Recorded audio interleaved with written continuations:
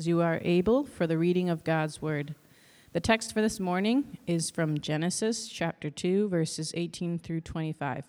I'll be reading in Danish, and the English will be on the screen.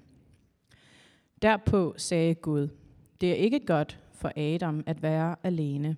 Jeg vil give ham en livsledsager, der passer til ham. Gud havde af jorden formet alle slags dyr og fugle. Dem førte han nu hen til Adam, for at se, hvad han ville kalde dem, og hvad Adam kaldte dem, blev deres navn. Adam navngav alle fuglene, og de vilde og tamme dyr, men han fandt ikke nogen passende ledsager iblandt dem. Derfor lod Gud Adam falde i en dyb søvn. Mens han sov, tog Gud et af hans ribben og lukkede stedet igen med kød. Af ribbenet byggede han en kvinde og førte hende hen til Adam. Ja, udbrød Adam. Det er knogler af mine knogler og kød af mit kød. Hun skal hedde kvinde, for hun er taget ud af manden. Derfor skal en mand forlade sin far og mor og knytte sig nært til sin kone, og de to skal blive et. Adam og hans kone var begge nøgne, men de skammede sig ikke over deres nøgenhed. We are into our Genesis sermon series right now. We're in chapter 2. We've been doing about 3 weeks in chapter 1.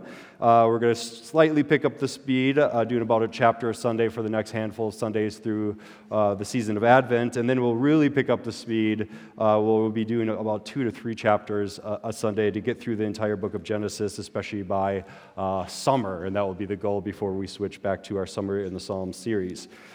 Before we get into Genesis 2, the narration, the story of the garden, let's go ahead and pray and prepare our hearts. Let's pray. Lord, you have gathered this people because your Spirit is at work.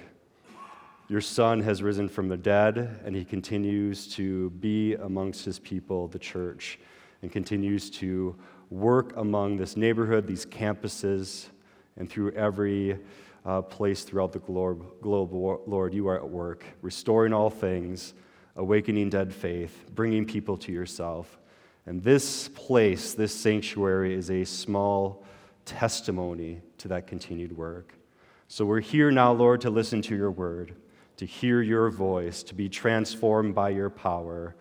Help us to hear it with our ears, to receive it with our hearts, and to apply it with our hands in our days ahead. We pray this in Jesus' name. Amen. One of the first wedding ceremonies I ever performed, we were running through rehearsal, as we often do the night before, and a unique situation happened where this older woman, who was a relative of the bride and the groom, came up to me because she was in charge of the scripture reading.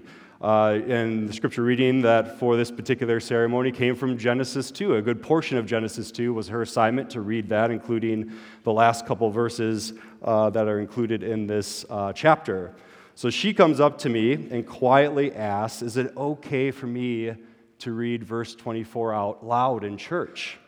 Now, you might think that I have the whole Bible memorized in Greek and Latin. I have barely passages memorized in English, so I did not know what verse 24 was. I had to look it up. I flipped it into my Bible, read it out loud. This is verse 24. This is why a man leaves his father and mother and united to his wife, and they become one flesh. And then later, it talks about right after that, that they're naked and ashamed. And she didn't like that verse because she knew in the context of 24, 25 that this is about marriage, and there's also this verse about being naked. And she was wondering if that was okay to talk about such things in a church context. So I asked, did you mean the verse about being naked and not ashamed? And she's like, yeah, that's the one. Is that okay to read that verse in church? And I responded with confidence, nothing in Scripture is unbiblical to read out loud in church, so you're good, you got the green light, it's just fine.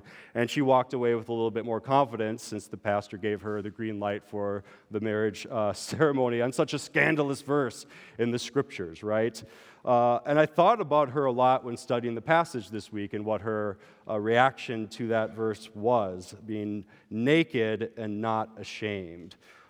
She was a little shy and ashamed about that verse because you have a depiction, a description of a man and a woman sitting around naked with no shame. And she thought she was drawing attention to a nudist colony, but it was more than that. There's theological significance of why that's such a wild thing to read in the passage. It's one of those things that I sympathized with how she thought about it, because I think what she was expressing about the hesitation with that verse is that it's a wild verse when you're on this side of Eden.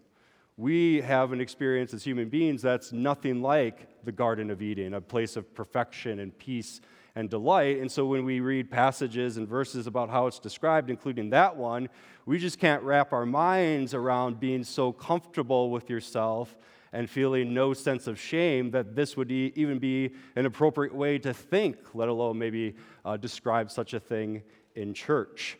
And I think that's what we all bring to this passage that we're about to study together today in Genesis 2 about the Garden of Eden, is this is a highly unrelatable passage for us because we have never experienced anything like this. We have always been on the outside of the garden as exiles. We've never experienced life within the garden.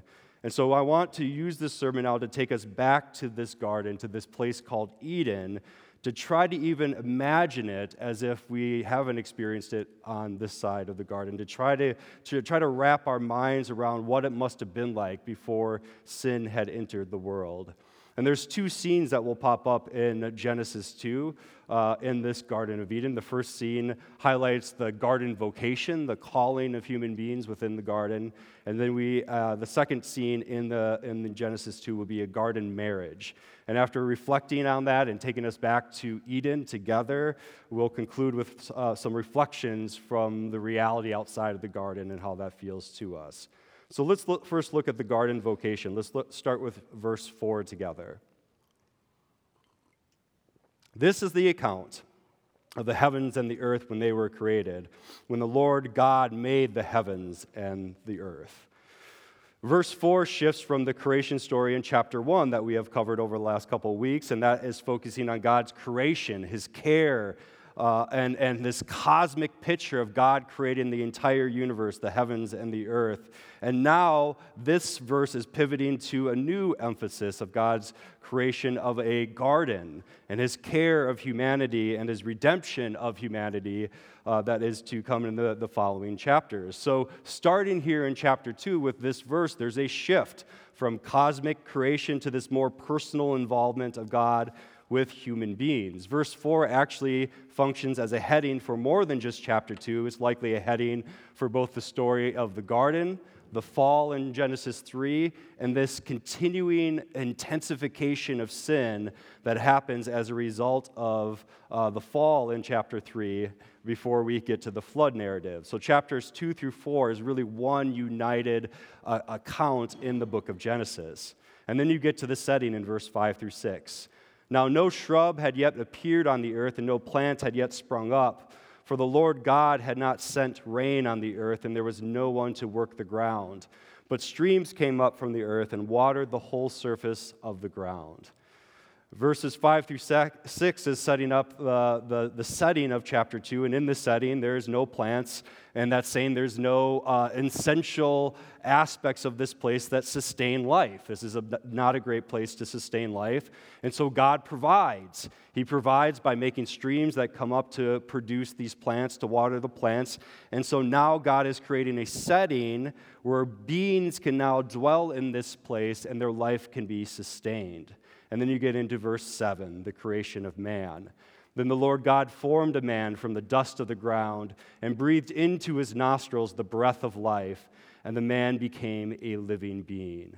God now creates man, and the image is that of a potter forming man from clay, from the dust, but he also breathes into him his own breath into the nostrils of this formed being, and the text describes it as the very breath of life, which makes the man a living being.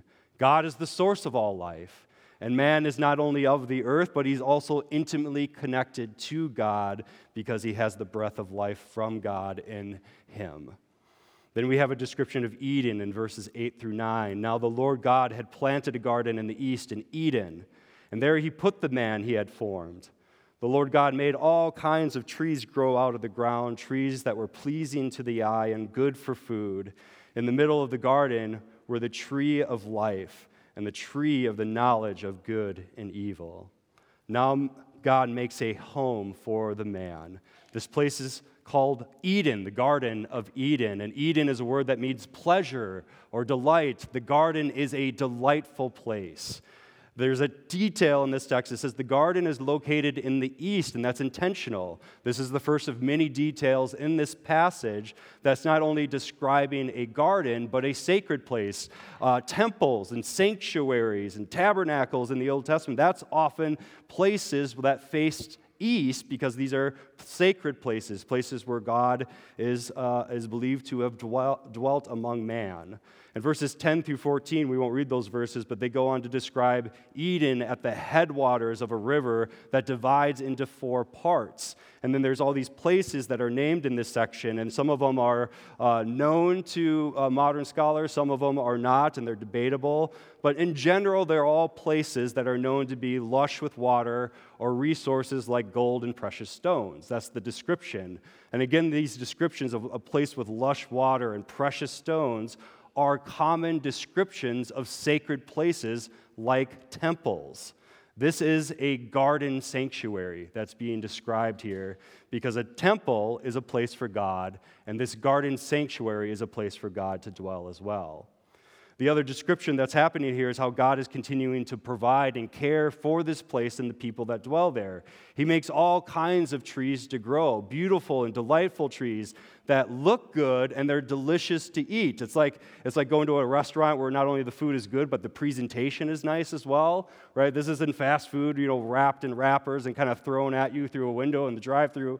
This is the type of situation where not only are the things delightful to eat, but the presentation, the beauty of how it looks is also delightful to the eyes. That's how the description of the trees are unfolding. And right in the middle of this garden is something called the tree of life, along with the tree of knowledge of good and evil. To understand the tree of life, you have to remember the planter of this tree is God. And God is life, the source of all life. And life in Scripture is comprehensive in nature. It's not just about experiencing life in the sense that I'm alive and not dead. Life is something that is a comprehensive experience in the Scriptures. Life is also about living righteously, feeling filled and having a sense of fulfillment in life, and all are experiencing healing and wholeness. This is all experiences and descriptions of what it means to be alive in Scripture and to have life. And so God plants the tree in the garden because He gives and provides life in this comprehensive sense to man that has been placed in the garden.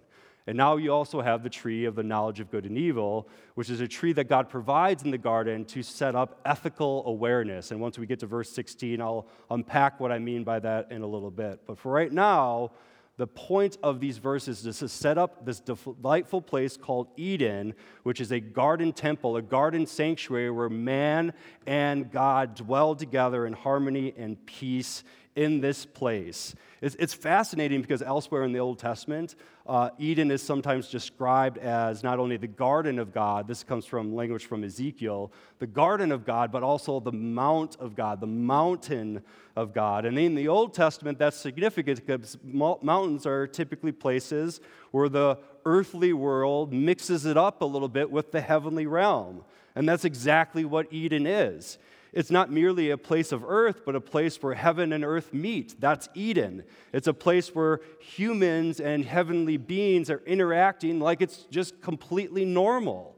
Because back then, in this place, it is normal for the heavenly beings and for God to interact with human beings. It's meant to be normal, is the way we should be thinking about it. It's more normal than anything ought to be.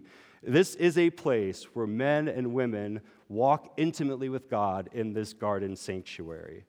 And then God gives this command in verses 15 through 17. The Lord God took the man and put him in the Garden of Eden to work it and take care of it. And the Lord God commanded the man, "You are free to eat from any tree in the garden, but you must not eat from the tree of the knowledge of good and evil, for when you eat from it, you will certainly die."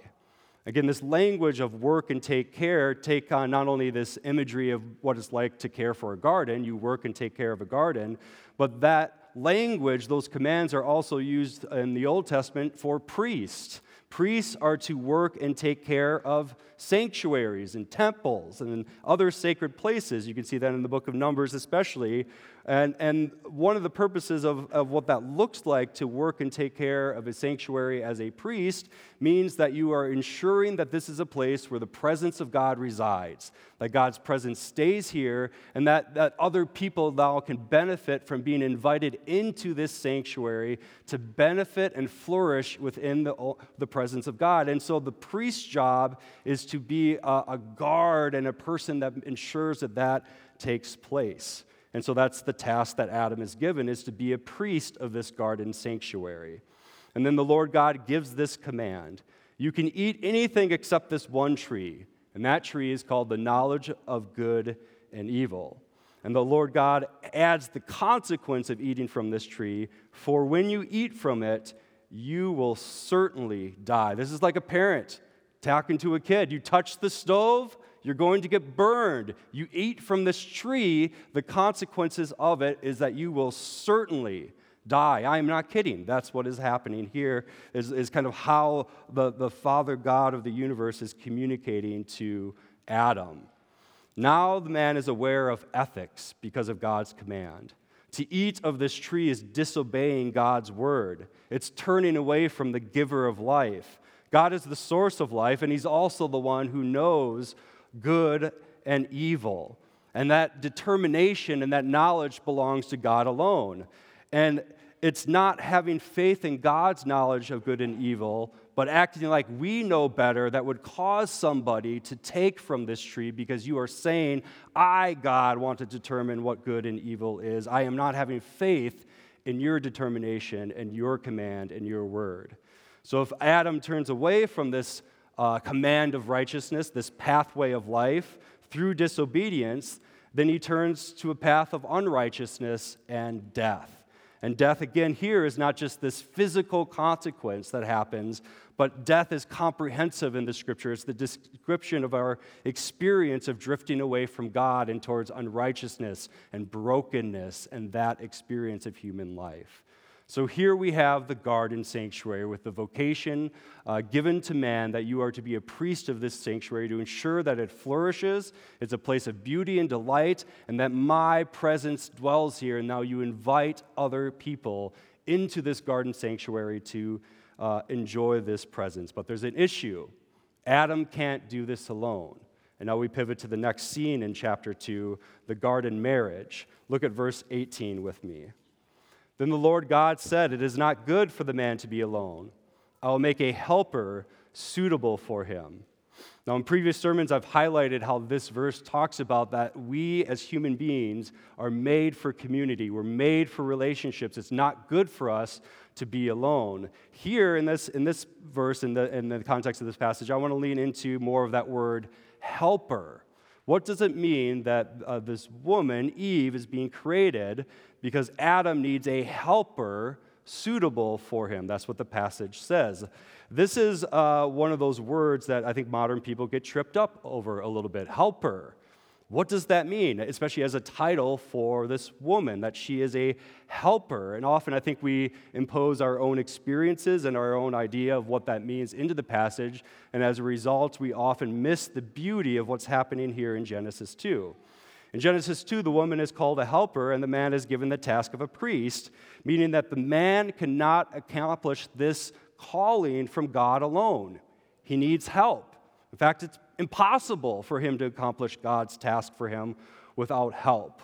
I think modern people think about like helper maybe like framed as like our experience in the marketplace, where if you're helping somebody or you're helping somebody that's superior to you, it's like the administrator is helping the CEO or something like that. This tend to be what we import into this passage instead of reading what the word helper means throughout the Old and New Testament. It means something very different than that modern way of looking at it. In the Old Testament, Israel needed help as well. Israel had a task to be a blessing to the nations, to be a blessing to the world, where they could see Israel as a place that has been chosen by God, and they get to experience his presence amongst that people, and then the nations are invited into that. That was their mission. But Israel could not accomplish that mission by themselves either. They needed help. They needed a helper. And do you know in the Old Testament who is called a helper for Israel? It's God. God is Israel's helper. God is the one that has to come with his power to come and help Israel, because Israel is incapable of accomplishing God's mission without help. You can even go to the New Testament that, depending on the translation, the Holy Spirit is called an advocate or a helper, because again, the church cannot accomplish her mission by herself. Needs help. And that help is the divine help of the Holy Spirit. So wouldn't it be odd to import this maybe marketplace framework onto God, who's called a helper? That doesn't mean inferior or insufficient, or that it's the weaker party coming along to chip in.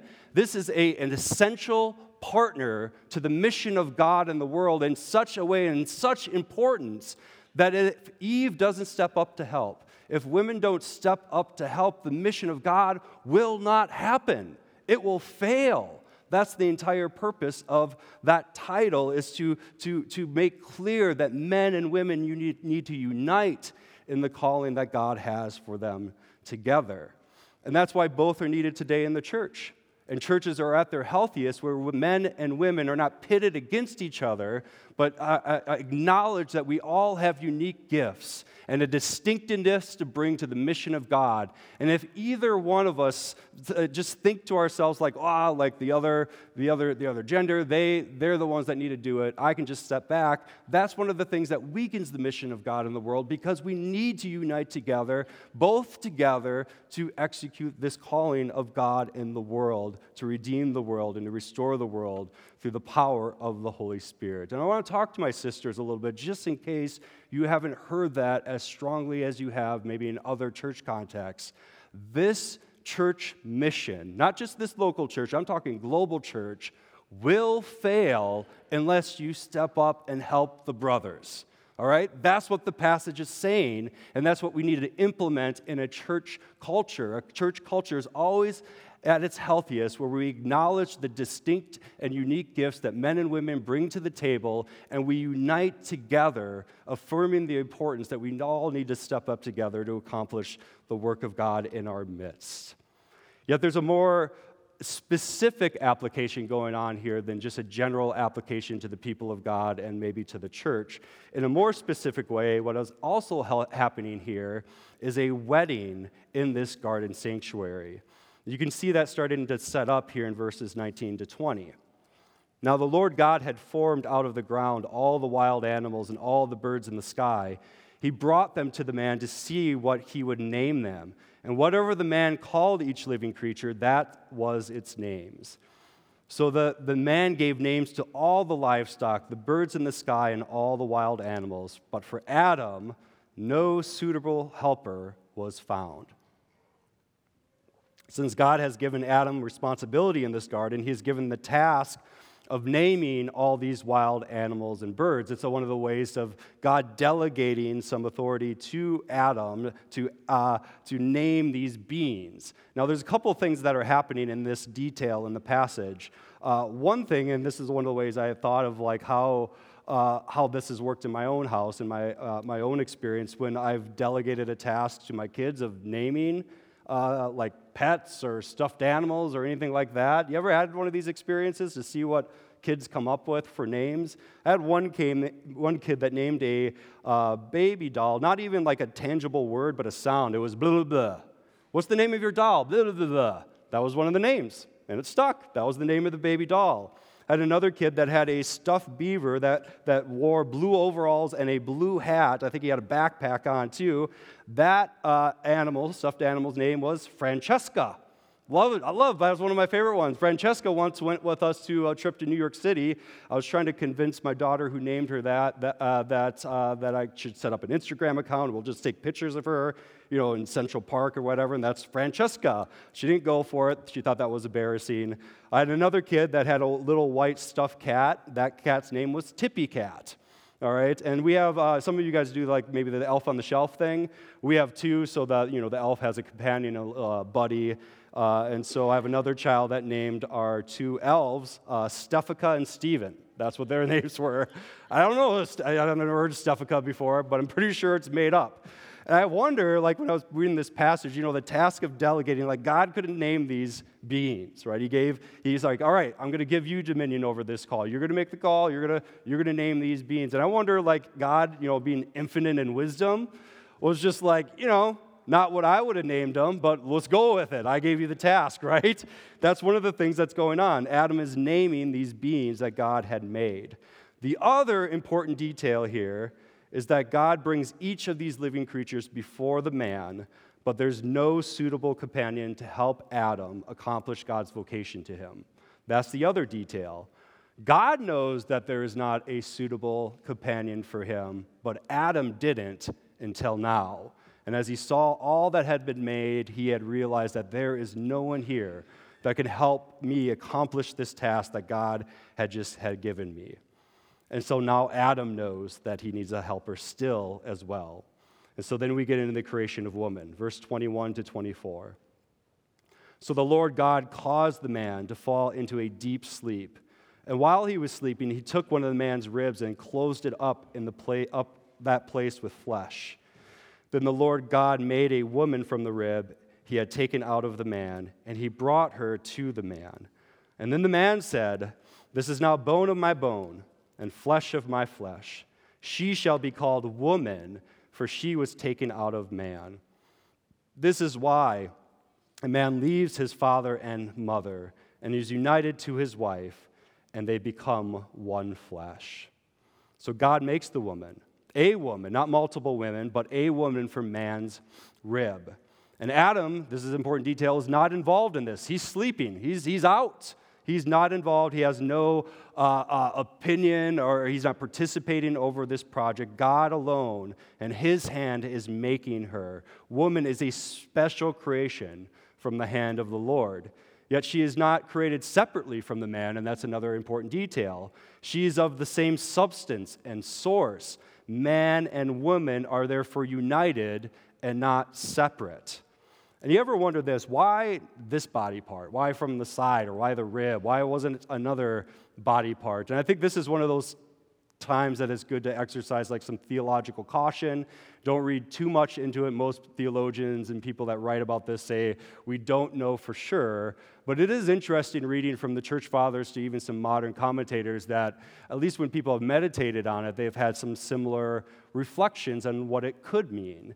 And if you read some of these sources, I'm going to paraphrase a bunch of different sources here together, it usually sounds something like this about why the rib and not another body part. And it's something like this, that she is not taken from the head to be above him, or from his foot to be below him, but from his side to be united with him and to be near his heart, because she is beloved. So whatever it is, it's got to have that type of sense. United, side by side, beloved of God and of man. That's the imagery of what's happening here. Not two separate beings, not one better than the other, united of the same substance, loved by God, and are to be drawn together in the vocation of not only taking care of the garden sanctuary, but as it's setting up here, the context is now getting at the institution of marriage. You see that especially with verse 24 there. That it's man and woman who are leaving father and mother to unite together and become one flesh. And that's what starts to happen here, is this wedding ceremony starts to play out. This comprehensive union of one flesh. And a wedding that you know is about to happen. It's really fascinating reading this passage as a wedding ceremony, because who is it that is the attendant that brings the woman to the man, that walks her down the sanctuary aisle in this garden? It's God. God walks her down and presents her to the man. And that's when the man erupts into a poem. And just this poem that's affirming her and her worth. It's one of those most old school things to do. Man, if you're wondering, you're trying to find a date, you're trying to do something a little different in the household, maybe take some tips from the oldest pickup line known to man, write some poetry. I've never done it before, so I guess that means I'm a little unbiblical. Well, maybe give it a shot, fellas, right? If you need something new in your arsenal, right? The poem here that erupts from the man that's affirming her, that says that you are of infinite worth because of your Creator and who He made you to be.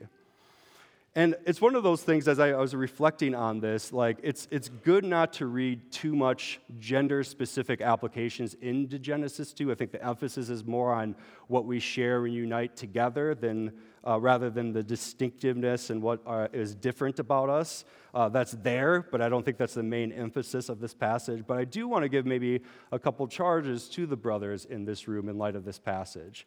And the first thing I would want to say is that in this world of paradise and peace, where there is no sin, the first thing a man says to a woman in this poem is what? What is the content of it? It's affirming of who she is. It's recognizing her worth. And sometimes we might get overcomplicated of what maybe masculinity is or maybe what holy masculinity could be.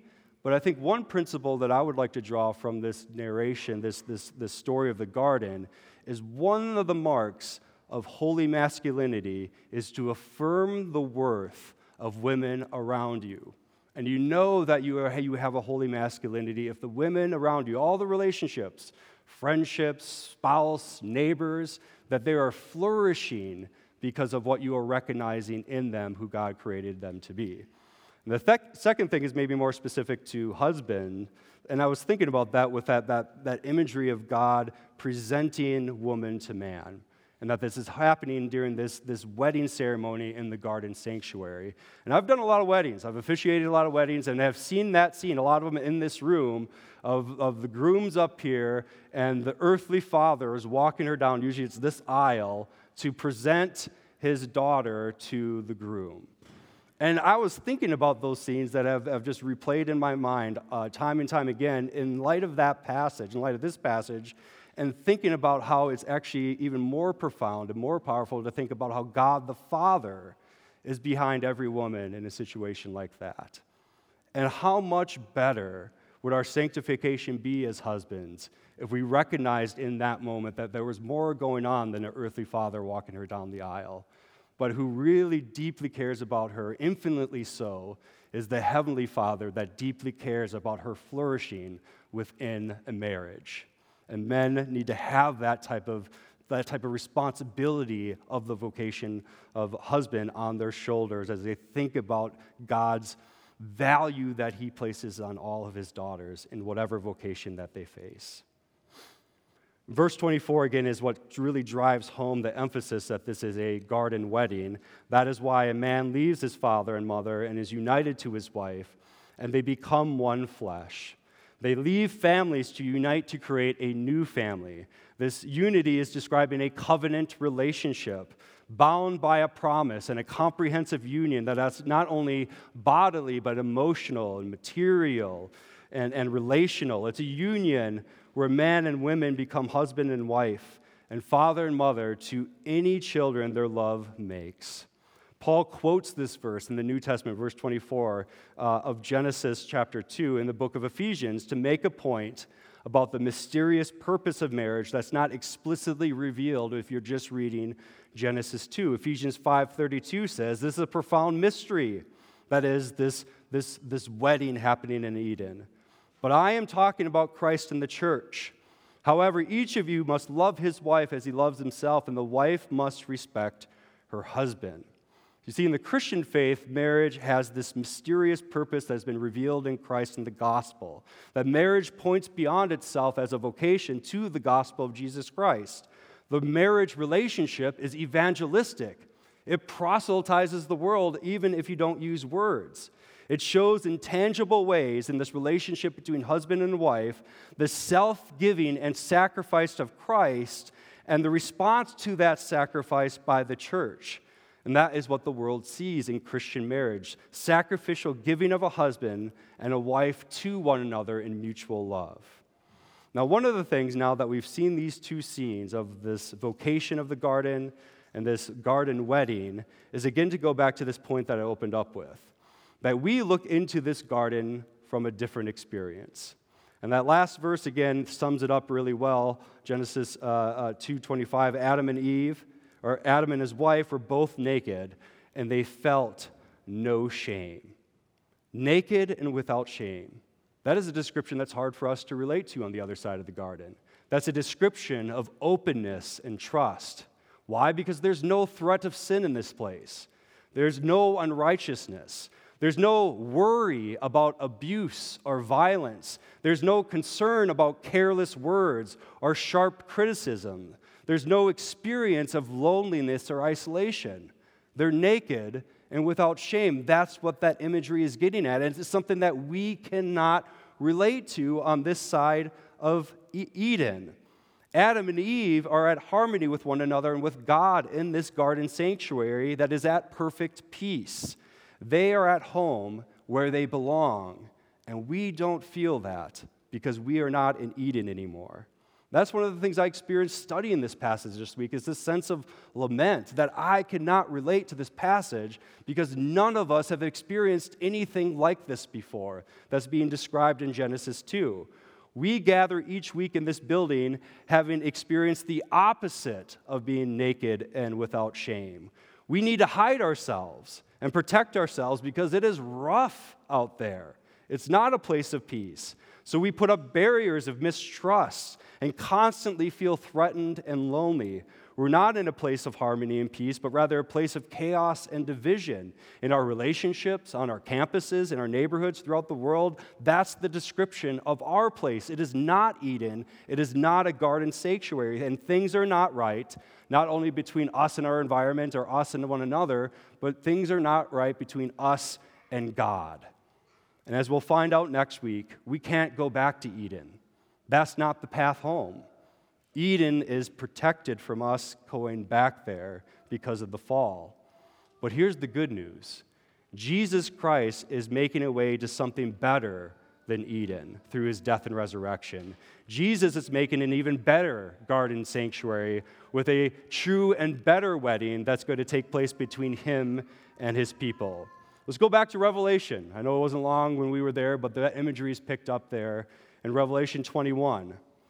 Then I saw a new heaven and a new earth, for the first heaven and the first earth had passed away, and there was no longer any sea.